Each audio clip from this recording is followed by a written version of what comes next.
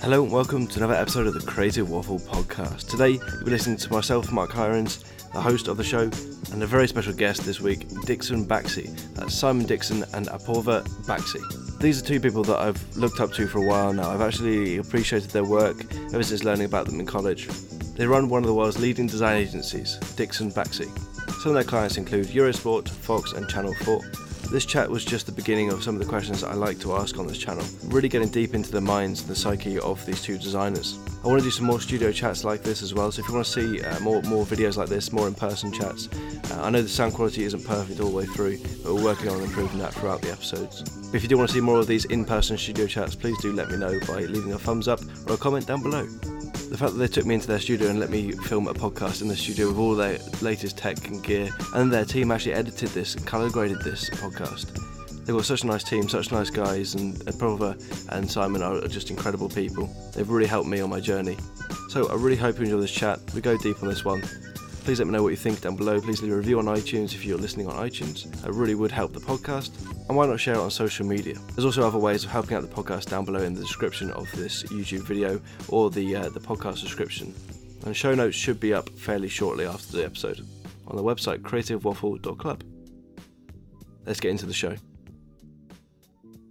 Can we start off with a bit of context about how you two met each other? Yeah, do you want to go with it? You can I'll start that.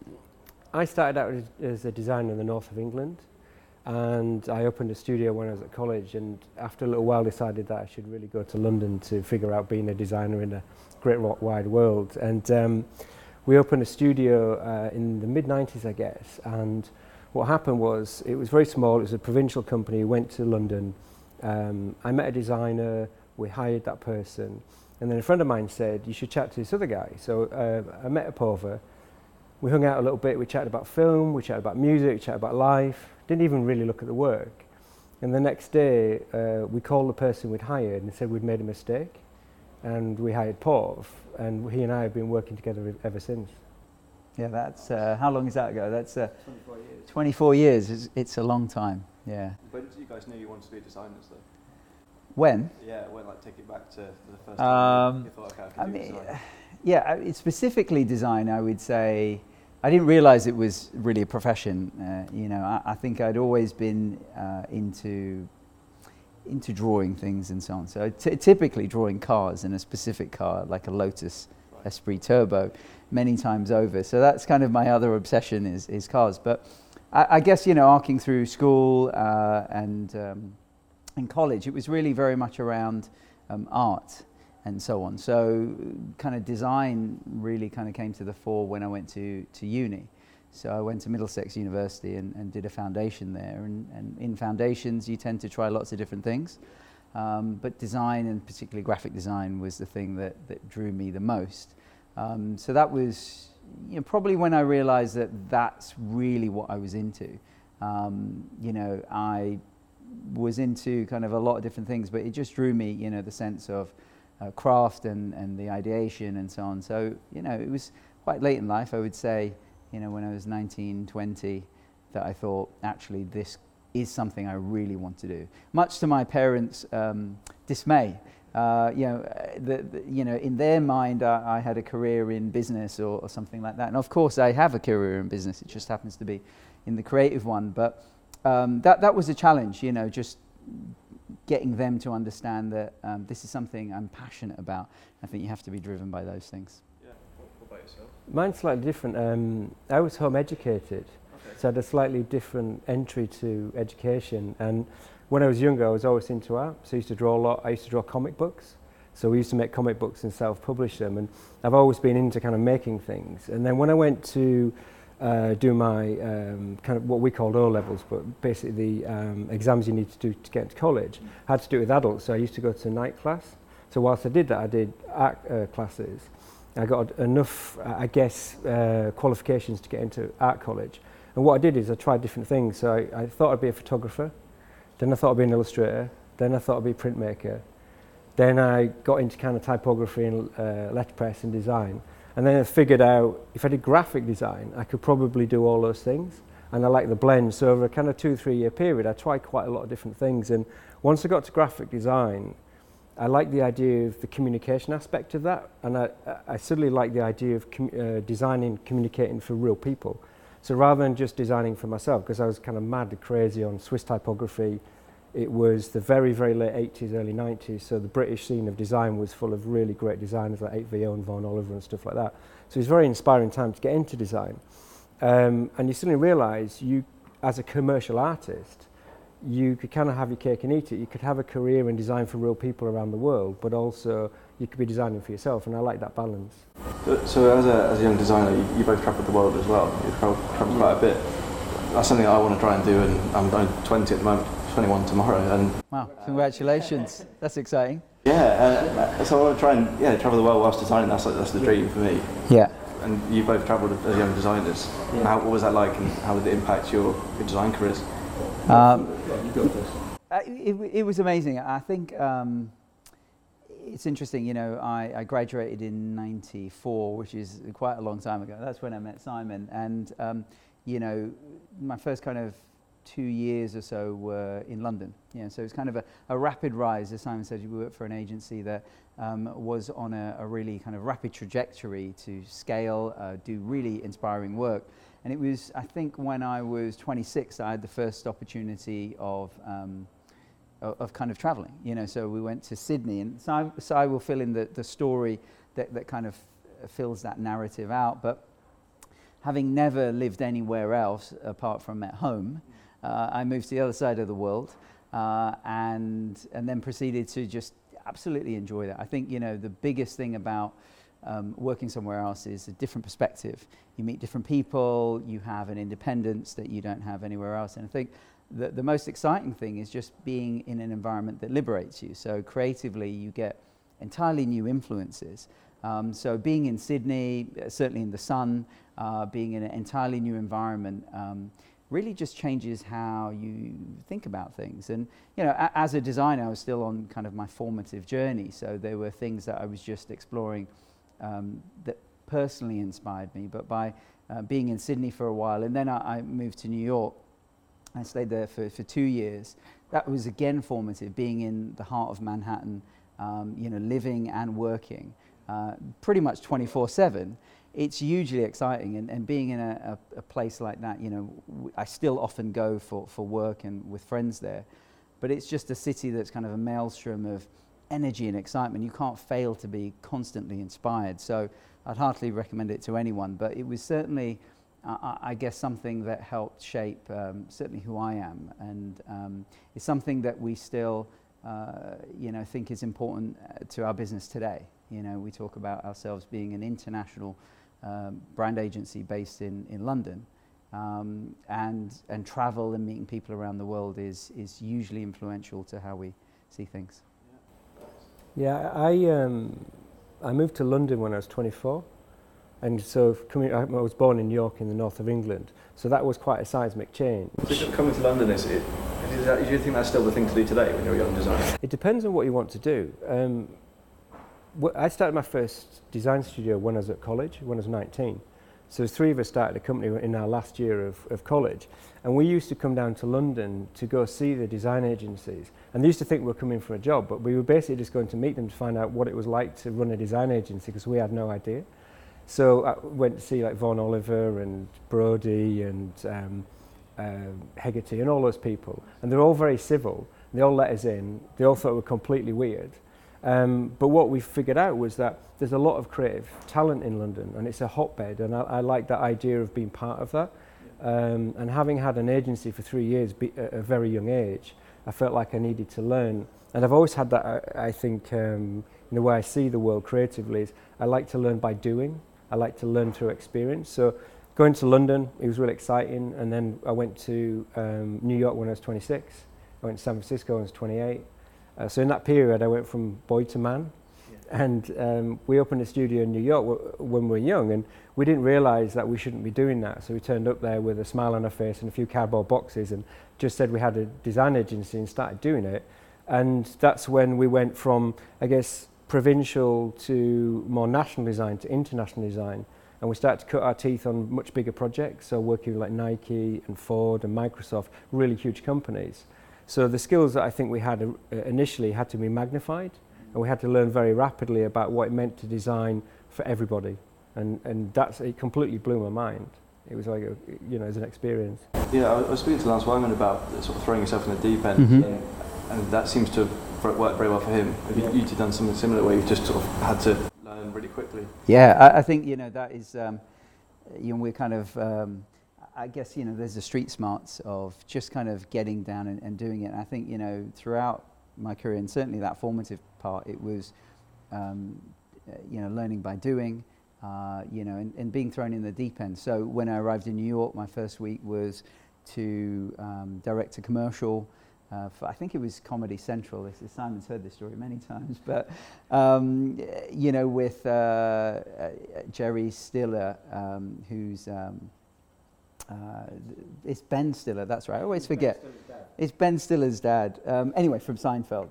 So this is how you learn. You have to go, in this case, I was on set in a massive soundstage, full green screen, and there's a chap that I have to direct. And having just landed in New York, having seen the script for, maybe a day, not necessarily having done this thing, and then now being put in the position of shooting high speed, in this particular kind of scenario is how we learn. And we did that throughout on all sorts of things. And I think, being in front of Nike or Microsoft or, even having a team, at 27, 28, we had a team of 40 people. I was the creative director in New York, and we had a team of 12 or so creatives. So not only was it, being thrown in the deep end of how we tackle creative ideas at a really high level for international brands, it was, and we're still learning now. It's how to work and manage and be part of a team. And I think that's a really interesting journey to take, for a creative, moving quite rapidly from a position of being amongst your fellows, all kind of working really hard 24/7 to make amazing work, to kind of shifting the situation where you get into a position of having to guide and hopefully shape that. That's an interesting kind of position to be in. I don't think it gets talked about that much, the idea of kind of moving up the ranks and how you cope with that, as much as trying to do amazing work. But yeah, absolutely. I think, and we kind of, do that now even, is help empower people to do their best. And you can do that by giving them things that are outside their comfort zone. Right. So I sort of liken it to I'm a big football fan. I sort of liken it to a football club. If you have someone at a younger age and they bring them through the academy, they're going to get improved and they're going to get to know the studio and what's going on around them. So do you guys bring in interns and people from? Yeah, I think it's a really vital part of it.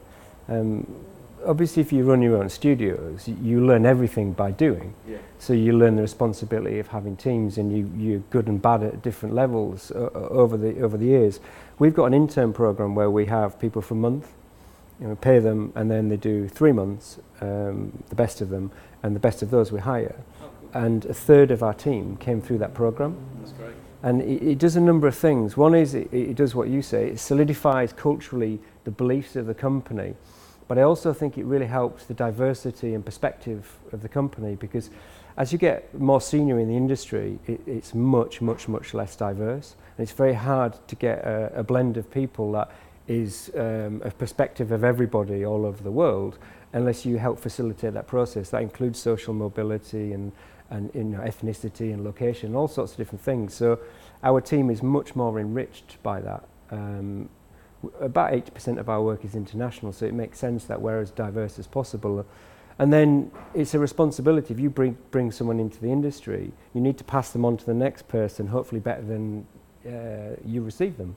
So there is an education process, and it goes back to what we said before, which is if you create a safe space for people to leap and do really amazing things, you'll fall down sometimes and make mistakes, but it's in a safe place to make those mistakes, and hopefully you'll learn from that. In my head, I've got like a child, like bringing up a child, isn't it? Yeah, it's sometimes like that.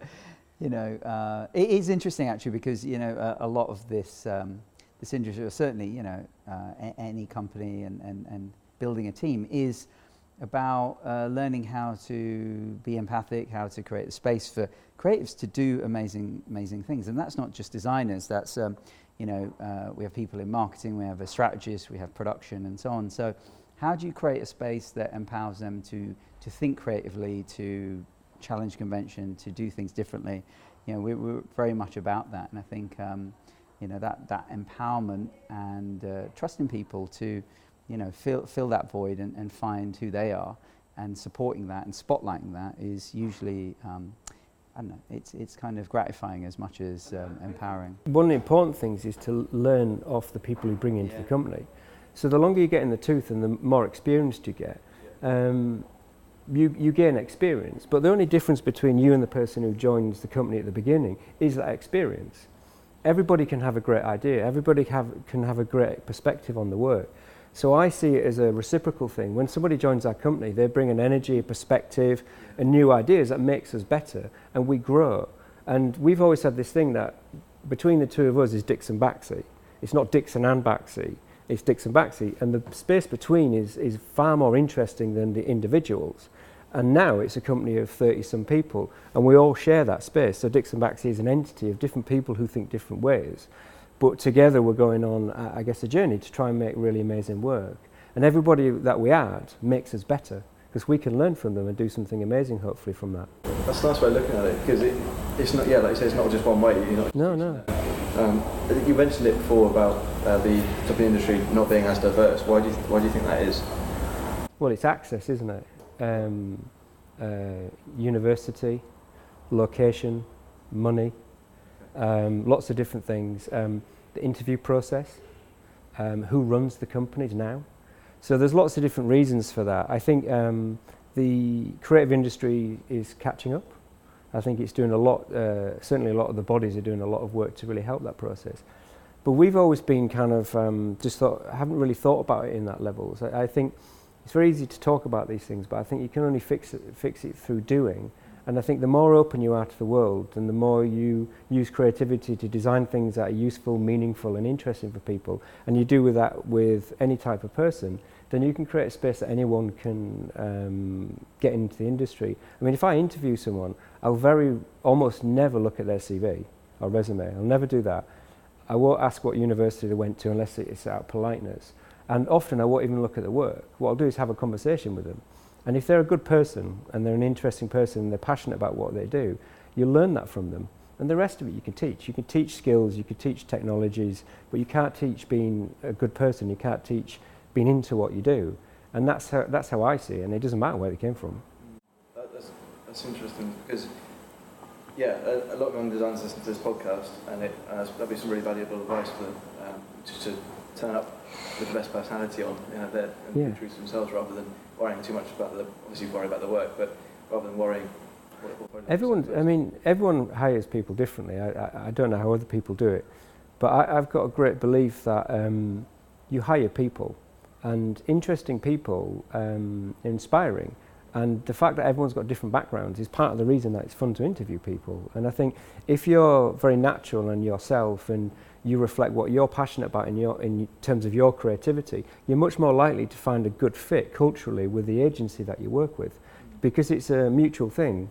If you're in an interview, you're looking for a good place to work. And if you're hiring someone, you're looking for an interesting person to work with. So it's a two-way thing. And I think the more natural both sides are about that, the more likely you are to have a nice time working with each other. Yeah, I think, that if there is some advice, it is to tap into what you're passionate about. And I think, if you are seeing an agency or going through that process, then it's really important to know why you're going to that agency. I think, that not necessarily getting into the interview process and how that works, but having an awareness of where you're going and why you're there, and it's not just a random thing that you've kind of going for. I think that's really important, because it is about chemistry.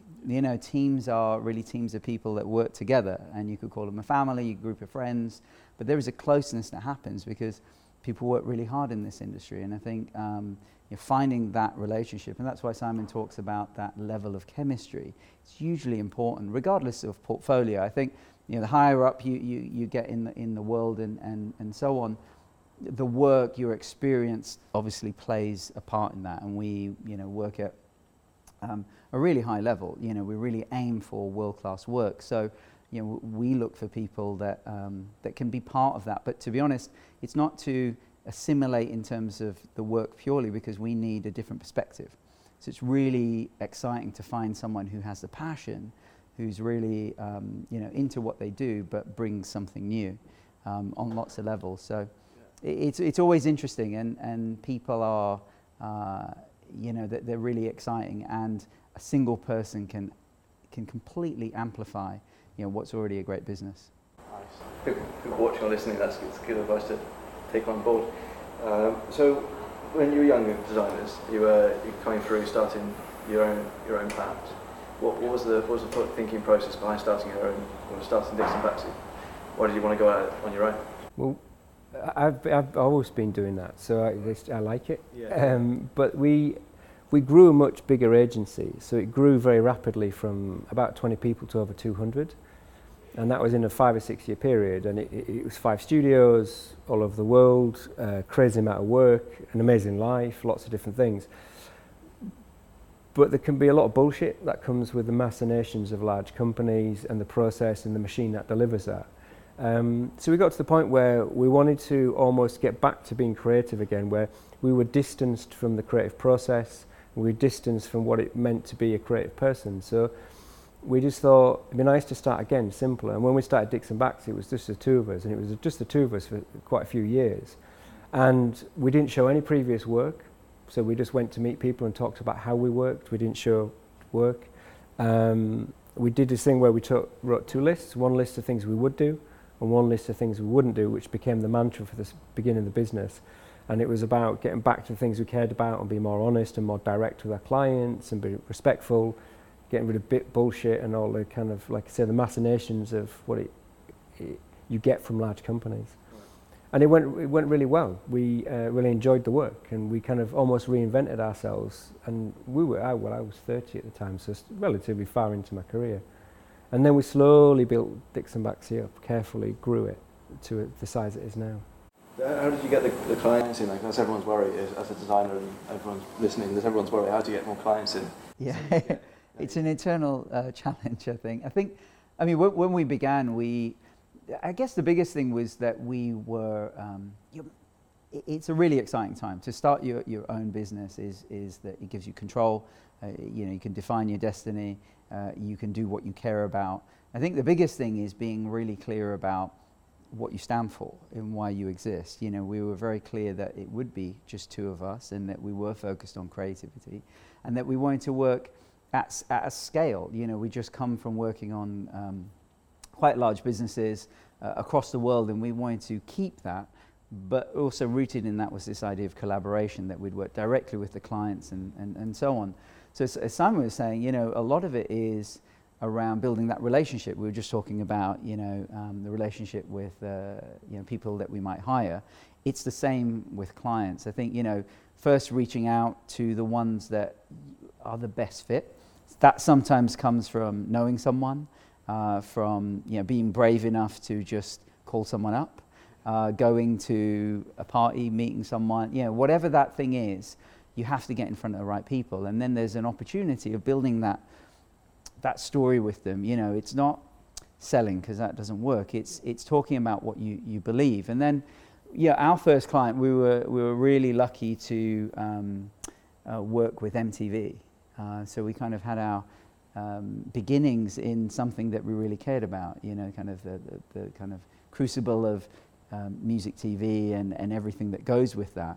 And we pitched actually on that. It was a paid pitch. One of our kind of mantras was actually not to pitch for free. You know, I mean, there's always the conversation around that, but that's a whole other conversation. But okay, to kind of get our first gig, we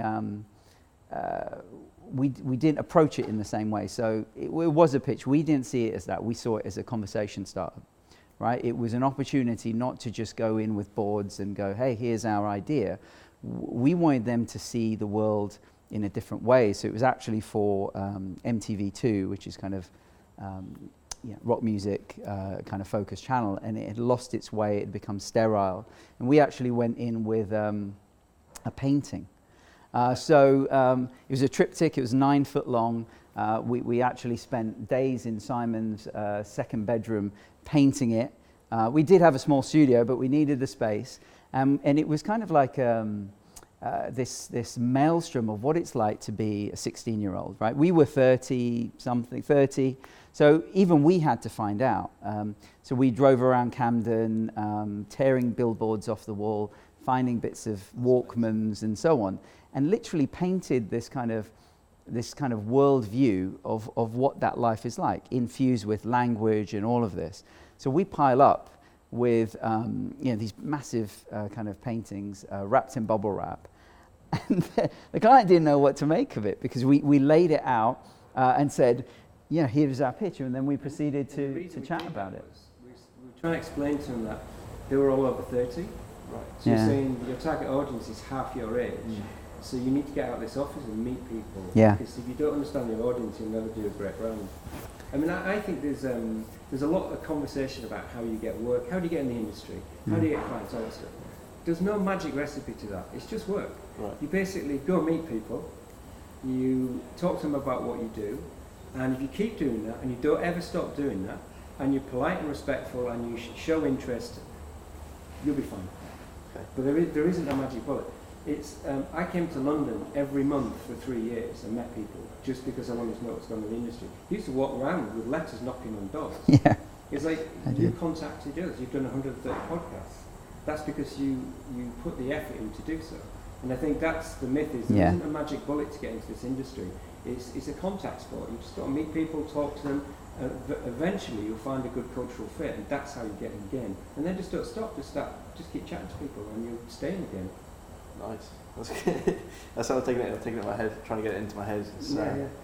That's good. I mean, that's the same thing. I'm going to America and Creative South, meeting other designers, and amazing.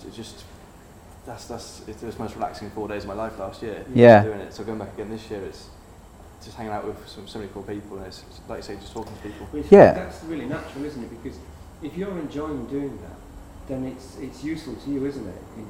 You get a benefit from that. But also, you're meeting really interesting people, and you don't know who's going to talk to who about what, but something else comes out of it. And it's always the people who are willing to go somewhere, willing to go the extra mile or extra distance, or just inquisitive in the world, are the ones who are successful. All the people who've been on your podcasts, they're inquisitive about the world, they're interested in make things, you do things. If you're active and you do, and you interact, you'll have a fantastic career. There you go. So, Dixon Baxi Way, I've heard a lot about it, and you were saying about how you approach absolutely. How you approach different projects. Is it Dixon Baxi Way? Is that how you approach everything, every single project? Or? Yeah, it's the process that drives how we think, and we're a brand agency. So a brand agency that does a lot of design execution. So we think about the strategies that drive companies, how you translate those strategies into ideas, and then execute them as kind of brand change programs, design, and then we implement that, we make it as well. So it's a long process, and most of our projects are comprehensive branding projects. They can take 6 to 12 months, they take a long time. So the process is a series of methods which help build consensus, gather insights, understand the audience of the brand, understand what the brand does, what makes it different, why it should be interesting for its customers and things like that. And then we figure out how to translate that into a design system. So the process allows us to go through that and make sure that we learn from the client, we understand what they're about, understand what their customer's about, and then we deliver that. And it's flexible, so the system drives chronologically through that process. But each client is different. We work all over the world in lots of different industries, so you have to have a flexibility about how you work creatively. So it's a set of methods rather than a fully rigid process. But it's been tested over many, many, many projects to make sure that we track the right moments, to really make sure we understand the fundamentals of why we're doing what we're doing, for who we're doing it for, and the end user, and that makes it work better. I think, to add to that as well, it's an attitude. It's how we do it as much as what we do. So the methods create a framework, and I think it helps clients understand how we're going to achieve this, how we're going to move them from here to here. We have a scale that we talk about, which is 1 is evolution and 10 is revolution. And we operate between 5 and 10, so we're really interested in working with businesses and clients that want to move, they want to signal some change. And these methods, as Simon described, are kind of this adaptive system to get us there. But really it comes down to chemistry, collaboration, and then, we see the whole process as active, it's proactive. It isn't, every meeting that we do is a working session almost, right? So we kind of move the game forward rather than we do a meeting, we go away, we come back, we do a meeting. So it's really important for us, certainly at the beginning and to be honest, throughout, to be really closely aligned with our clients who essentially become a partner in this. So we're supporting each other to achieve, the goal or the ambition. And to be honest, actually, it roots back to why we started the business, to be close to our clients, to build that relationship.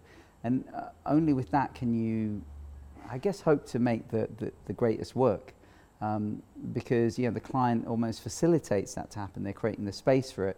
And we have to help guide them to make sure that, we deliver whatever we are to the right audience. So it is an interesting part of it. So in hindsight, is there anything you would do differently starting up your business? I don't think so, because you're an amalgamation of all of your life's experiences. And I'm a great believer in looking forward rather than backwards. So I like the idea that you're constantly learning and trying to be better at what you do. And I think I like looking back occasionally and going, we did achieve some really nice things and enjoyed the process of doing so, but I'm much more interested in about tomorrow than I am yesterday. Yeah. So, I just don't think about it like that. I think you need to be creating what you want to do next. Yeah, I'm the same. I think, if we look back, there are things that we've done that are just simply part of the journey. I think the biggest thing is that we're always adapting and changing. There's an impatience to do what's next. I think what we would regret is if we didn't change, if we were in stasis somehow and the world changed around us, but we're not like that. So I equally wouldn't necessarily change anything. I think what it does is it shapes us and I think and if you're who we happy are as now. well, if you're happy at what you do. So I'm really happy. Yeah. So why wouldn't I don't need to change that? Because if I've taken a path to a place where I'm really happy in life, then it's been worthwhile. Yeah, absolutely. Or if we were veering and we were like, hang on a minute, you know what, we're not quite doing the work that we wanted to do. So we were in a position, I think, we're in our 18th year, but maybe 10 years ago or so on, we decided actually we need to change direction. We need to refocus and double down on, creativity and those types of things. And we politely let go of some clients, move them towards and point them in a direction of other agencies so that they weren't left in the lurch. But I think those things are the things that allow us or give us control or regaining control. And I think, had we not done that, I think, those are the things that we might want to change. But we've done that throughout. Yeah. So I think it's important to take stock, to step back and go, well, am I happy? Am I doing the right thing? Am I doing the thing that I love? If not, how are we going to change it? And proactively go after that next thing. What do you guys think of other agencies? Are you really competitive or? Yeah, definitely competitive. Yeah. But I'm competitive about being better, because I think there's room for everybody in the industry. So I think you come across lots of agencies, and if you've worked long enough, agencies come and go. Right. I think there's plenty of room for everybody. And I think creativity isn't a competitive sport in a true sense. Yes, you do come across people, but I think what you're competing with is, are you doing the type of work you want to do? Are you working with the type of clients you want to work with? Are you delivering on what you have in your mind? I'm like you. It's like football. So I think about it. I'd like to play in the Champions League. Yeah. But if you're Barcelona and you're playing Barcelona style, you don't care about AC Milan style. You play your style. Right. But I still love watching lots of different types of football teams. But I believe that what we do is what we do. And I'm really happy doing that. And whenever we talk about great work, it's always the metric of our pride in the work, not anything else, not awards, not other stuff. I think when you think about creativity, it's about personal validation and whether or not you really believe and love your work. And I think that's the metric, and that's why I'm happy, because I enjoy the work that we do. That's really cool. That's fantastic to hear from people that are right at the top, so it's great. And that's a relative thing, because when you're sat here, I don't know we're anywhere near the top, because we're just like you. We see other agencies and other people's work, but it's again, all it is experience. We're just slightly longer in the tooth, I think. Yeah, I always compare within social media, growing up with social media all the time. I'm trying to get off that path of not comparing myself to other designers and other people's work. And at the moment I'm trying to see it as people on different ladders. Yeah. So people got longer ladders and people further down their ladder than. That's very philosophical. I think it's quite nice to think like that. I think there is. Thing is, right, everyone sees everything instantly, and you go on Behance or any kind of platform, the world is built around comparison. You know, that person, the grass is greener over there, that person's doing that, why haven't I done that? But you don't know what's happening behind the scenes, and I think, you know, sticking to your lane and focusing on what you do is the most important thing, because all of that other stuff is distraction. And it'll either make you sad or upset or not help necessarily push you forward. Sometimes it can. I think the competitive spirit, absolutely, if you see it positively. Yeah, absolutely. So I think that's a big part of it. But it's quite a nice way of doing that. But it's easy to forget. You know, you can get swamped with, wow, look at this thing over here. Look at that thing over there. The other thing as well is, if you're looking everywhere else, you're not concentrating on what makes you great. Absolutely. And it's very easy to get good in this industry. There's lots of tools and techniques, you can see everything, you know what everyone's doing, and to get here is pretty easy. And then the systems that it's delivered on, the Instagrams, the Behance, makes everything look fantastic. But when you really look, and you look really close, a lot of the work isn't that good. So getting from good to great is really, really hard. Yeah. And you can't get from good to great unless you do it on your own terms. You have to think creatively, intellectually, and spiritually about the type of work you like to make, and do that. And what other people do on their ladders is great. There's plenty of room for loads of ladders, but if you're looking over here and over here, it's lots of people worry about, say, the title that they have. It's completely absurd. It's just experience. You've just been working a bit longer, and if you're doing work that you love, who cares what anyone else is doing? You can enjoy vicariously their work, but you shouldn't be worrying you're not doing it, because it's not your work. You're not the same people. Do you guys worry about what other people say about your work? No. I don't. No, I don't. But I think, you know, when we think about the team, there's us two here, but we've got 30 people. They're all on different trajectories, on different ladders. We're going to use that term now. So I think yes and no. You know, so it's not as clear cut. I think we might not, because we've been through it, but equally we do care on the one hand primarily about the audience that we serve. So our clients, we do really, I think, care what they think, and the audience they serve, right? So, you know, are they excited about it? Because we're not creating work for the sake of it.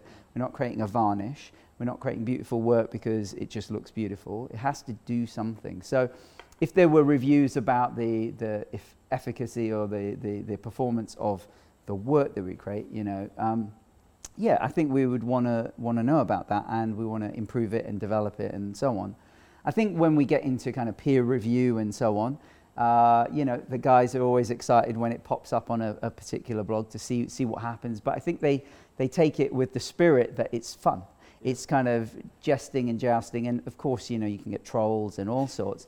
But that is something that we just don't get involved in. To be honest, we're in a different plane.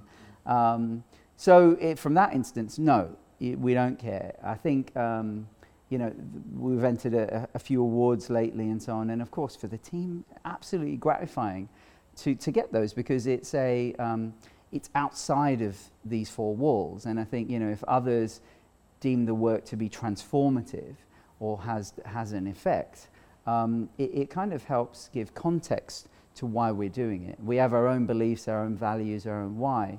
But I think from that point of view, it's quite powerful. But we really don't get caught up in the negativity, and there can be a lot. There's way too much negativity. Yeah. There's way too much negativity. It's very easy to pull things down out of context. Yeah. So what happens is someone sticks a piece of work up, and then you get two disparate perspectives, And difference now isn't celebrated, it's separated. And historically, difference is a really positive thing. The things that people try new things. And your career is a body of work. It's like looking at a filmmaker like Kubrick and saying, I don't like that film, I don't like that film, I don't like that film. It doesn't work like that. You look at the body of work, because Kubrick is learning in his creative journey. And if he doesn't make mistakes and express himself different ways, you don't get that body of work, which is really rewarding on a creative level. And we obviously operate in a completely different world because we're in the commercial environment. But it's the same principle, which is you're striving to create great work over a period of time. And if you just look at tiny bits of work out of context and pick on logos and pick on colours, it's completely absurd. It makes no sense because you're not the end user. We don't design for the 12,000 people in Shoreditch. We design for people all over the world, and hundreds of millions of them. If someone in Mexico and Uruguay, in South Carolina, that's who we design for. They're not online looking at the colours. They're on the phone using it, and that's who we design for. So we don't care about negative reviews because they're absurd. Yeah, not that we get many, to be honest. So what are the Dixon Baxi values? You talked about it earlier. What's your company founded on? It's founded on trying to use creativity to improve things. So we like the idea that creativity makes the world a better place, and certainly in the kind of communications and design systems that we create. We care about doing it together. So we care about teamwork and togetherness. We think that's really important. We care about diversity, as we said. We care about being brave. We like to take risks. I think it's important, if you want to keep growing creatively, to keep pushing yourself. And again, just for us, not for anyone else. So that kind of sense of restless creativity and pushing ourselves, I think is really important. And in collaboration with the clients as well. So, it's how we work with them that's really important. And really they're the basic things that kind of swirl around whenever we think about our values. There's lots of other things that kind of go into that. But it's about the type of work you want to make and how you want to do that with other people, and the fact that you want to keep learning and pushing and pushing and pushing. And that's kind of part of the reason that I feel happy, is that I feel like we're testing ourselves all the time and trying to stretch and grow as people. Do you ever feel like you can reach a limit of, you've worked with the biggest companies, or do you think they'll just come up with new projects? What are your problems? Oh, we won't run out of companies for sure. There's plenty of them, and they've been invented. When we started Dixon Baxi, there was no Amazon, there's no Google. There were no iPhones. It's that long ago. So if we stay in the game long enough, the world will change. Yeah. There's loads of exciting things, and I think a lot of our projects tend to look forwards. We're working on a project at the moment that has got a kind of 10-year arc. We're thinking about what happens now, and then in 5 years, and then in 10 years. And it's really interesting to help shape a brand that does that. How do you build a brand when we don't even know what 5 years is going to look like? How is the world going to change?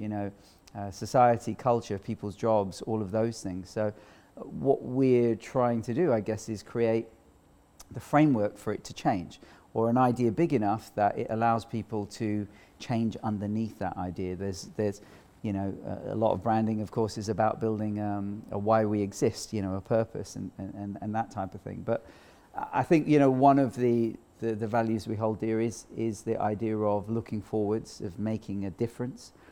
And it's really interesting that, and we get approached by businesses for that reason, to figure out how they jump into the future and how they move forward. So I think there'll always be a project, because there'll always be a future to jump into, and so we want to stay in that space, which is super exciting. And a lot of how we think about it is how we curate our relationships with companies. So we don't just look for brands, we look for interesting people in those companies, because that's what facilitates the best work. So you can, it'd be great to work with NASA, and we've not worked with Apple yet. So it'd be great to work with those companies. But also, there's people inside those companies that facilitate really interesting work. So often we look at it like that, and we'd rather curate like-minded people and projects which we are suitable for. Things that, I don't mean that in an arrogant way, I mean that in the sense of we're good at some things. So it makes sense to find the companies that need that. And recently we started working with Netflix and some other companies, and that was really interesting because you would say that's a nice take to work with a company like that because it's really exciting. And I look back at the brands that we worked with in the last 5 years, and we're very lucky to, when you see an agency has like a logo board of all the logos of the clients they work on, our logo board's pretty nice, it's pretty cool, and some of them obviously logos we've created. But going forward, as Paul says, there's always going to be, I think, a need for good communicators. And the industry, I don't think it's been both a worse and a better time to be in the industry. There's a lot of negatives to how technology is affecting people and brands and the way people communicate, some of which we've just touched on. Who knew that Trump would be in power and Brexit would be happening 5 years ago? So you have to kind of sail through that. But there's never been a better time to communicate to people. There's never been a better time to get on the front foot and try and make the world a better place. So you just have to kind of, like I say, keep going back to the well and trying to do interesting work with interesting companies, and that's rewarding. Do you think that, especially a clear message as well, if you're creating a clear message for a company, it sort of stands out these days because there's a lot of noise, a lot of stuff on social media. You just sort of see, just everything goes as a bit of a blur.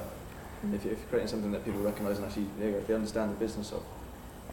Well, it's how meaningful it is to your life. Right. So you interact with brands based on the things that are valuable to you. So you might use Uber because you want that type of transport. If its service isn't that good, you won't use it. So of course, campaigns and social media are great at building aggregation and awareness and building brand fame, but that's not why you pick a brand. You pick a brand which does something useful for you, and it's part of how you validate yourself as a person. The type of trainers you choose to wear, this technology that you use, they're all decisions that you're making, and you're making them on what the business does for you, whether it's a service or a product, not necessarily in how they're marketing to you. And we're in the business of communications, not campaigns. So our job is to create the design systems and services that connect you to these devices and to their services and to their content, as opposed to campaigns and advertising. And I think that's a really interesting challenge, because you're not trying to necessarily cut through on social media. You're trying to create a design experience that you would enjoy to access the thing you want. Nice. I have to listen back to this podcast. There's so much stuff going on in my head. I can't wait to listen to it as well. Yeah, I was going to say, the last couple of questions I ask everyone. First of all, what's your best purchase under £100? Best purchase under £100. I've got an answer for mine. Go on then. Go for it. I think. Yeah, when I proposed to my wife, I didn't have a ring. And the next day I went to a small jeweller's and I spent £80 on a temporary ring before I got the main ring. Good answer. So that's the best 80 quid I've ever spent. Nice. Wow. I don't have something so romantic. I was going to say, for under £100. You see, I'm kind of madly into video games and so on. So to be honest, actually, it tends to be things related to nostalgia. I wouldn't say it's necessarily the best thing, but I've just rebought a toy that I had when I was like 7 on eBay. It's this thing called a Starbird, right? So it's this kind of little spaceship that when you point up, it kind of has an accelerative sound, and when you point down. Anyway, it's rather randomly, these are the influences that have inspired me. So it's kind of sci-fi. It's kind of, the idea of play and so on. So I just as a side note, into video games and that type of stuff. So those are the things that are really interesting, because it's almost like tapping into nostalgia that kind of reminds me, or kind of memories that root back to kind of why I've kind of gone on this trajectory. So yeah, rather randomly, something like that. Because you mentioned earlier that you're very much looking forward, but it's sort of comforting to have those things from your childhood, like Sure. old football stickers. Oh man, yeah. And the World Cup, and me and my dad still do them because one, you can spend your money on anything. Yeah. As an adult, but two, it's just that nostalgia of having something that you've got around the World Cup, and thing. It feels like a bit more connected. Well, it's a memory, isn't it? Yeah. And it's also a shared experience, because the fact you're doing it with your father, it's a memory that's locked into your life, and it's something that's valuable to you. I mean, I've got a shelf full of books at home, and I've read pretty much all of them, and I keep them because I like the memory of when I read the book, or the person that recommended it to me, or something like that. And I like the object because of that. It represents a tiny moment in time, and I like that feeling. So there is something quite evocative about that, I think.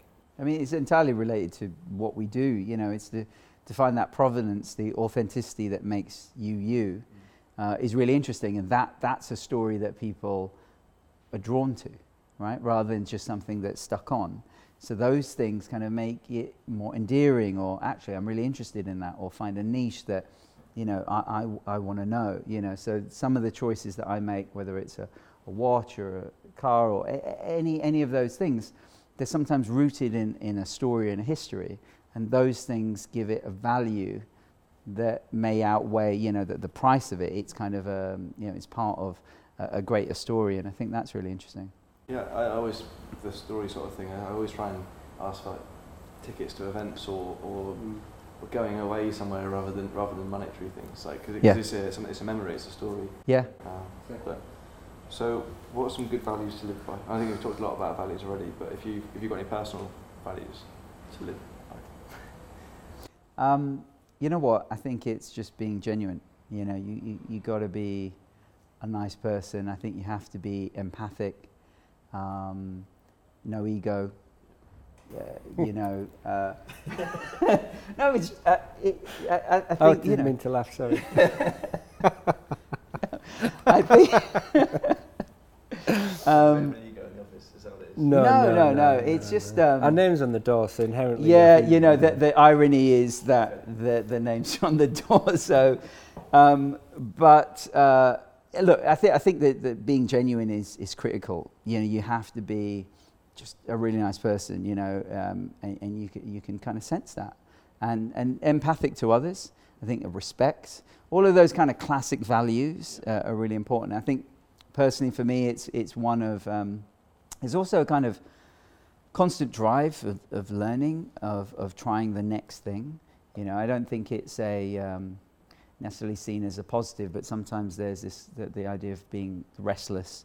It can be a good thing, right? It kind of adapts you. The idea of change and wanting to learn and being curious, I think, are super valuable. I'm outside of work, I'm very private. So in work, I think being humble, being open, being receptive and diverse of thinking, I think is really important. Doing things on your own terms, because people tell you all sorts of different things, and there's thousands of ways of being a creative person. And I think you've got to work the way you want to work, and you've got to create what you want to work. Don't do anything just for money, I would say. I would do it for other reasons than that. And have a kind of personal self-determination of what you like to achieve, and that's fine for that to change. But go for the thing that matters to you, and if you do that in a kind of a humble and a kind of open and a collaborative way, I think you'll have a good career. Nice one. And the last question I'll ask everyone is, how do you want to be remembered? Wow. I don't care. It doesn't matter. Yeah, I think, you know, that really comes down to, I think rather than professionally, it's just personally, you know, it's family and friends, it's someone that has been loved, and you know, you have that kind of sense of warmth and respect. So I think, you know, career-wise, I don't think, you know, of a legacy and that I'm laying down something. It would be great to be remembered for doing great work, making a difference, that type of thing. But it's not something that drives me. The idea of laying a legacy that in 100 years' time, yeah, my name appears in books and so on. You know, that's not what drives me. If it happens, then, you know, maybe we've done something good in the world. This podcast is going to be like, you know, the golden tapes that sent up to space. Oh yeah. Get this podcast. Amazing. One day I'll come back down. That would be maybe great. one day. You see, that would be a great legacy. You know, to get a podcast. I think up it's in weird space. legacy, because I don't think it really works. I think what it's about is what you're doing in the moment and whether or not you're enjoying yourself and whether or not the people you're working with are enjoying themselves. And the other thing is, despite having a grey beard, I'm far too young to think about legacy. That's a terrifying prospect. Right, yeah. Well, that's it. Thank you very much for doing the podcast. Thanks so Thank much. you. It was really enjoyable. Thank you very much. Thank you very much for listening to this episode of the Creative Waffle podcast. As I mentioned before, you can really help out the show by leaving a review, leaving a thumbs up, subscribing to the YouTube channel. We're now at 1,000 subscribers. Whee! But yeah, thank you very much for listening. It really does mean a lot to me as I'm on this journey to get this becoming my full-time thing. Ways to help out the podcast: if you do want to help out a bit further, please just share it around on social media, get the word out there, take a screenshot, tag us on social media at Creative Waffle. There's also some t-shirts left. You've got 10 limited edition shirts left. You can go over to the Creative Waffle website. It's creativewaffle.club/shop to check out the t-shirt. I designed that this year. This month's t-shirt. It's t-shirt of the quarter, really.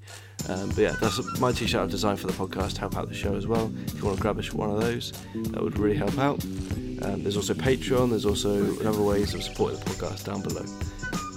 But anyway, that's enough of me. Thank you very much for listening. It really does mean a lot to me. I'll see you next week for another episode of the Creative Waffle podcast.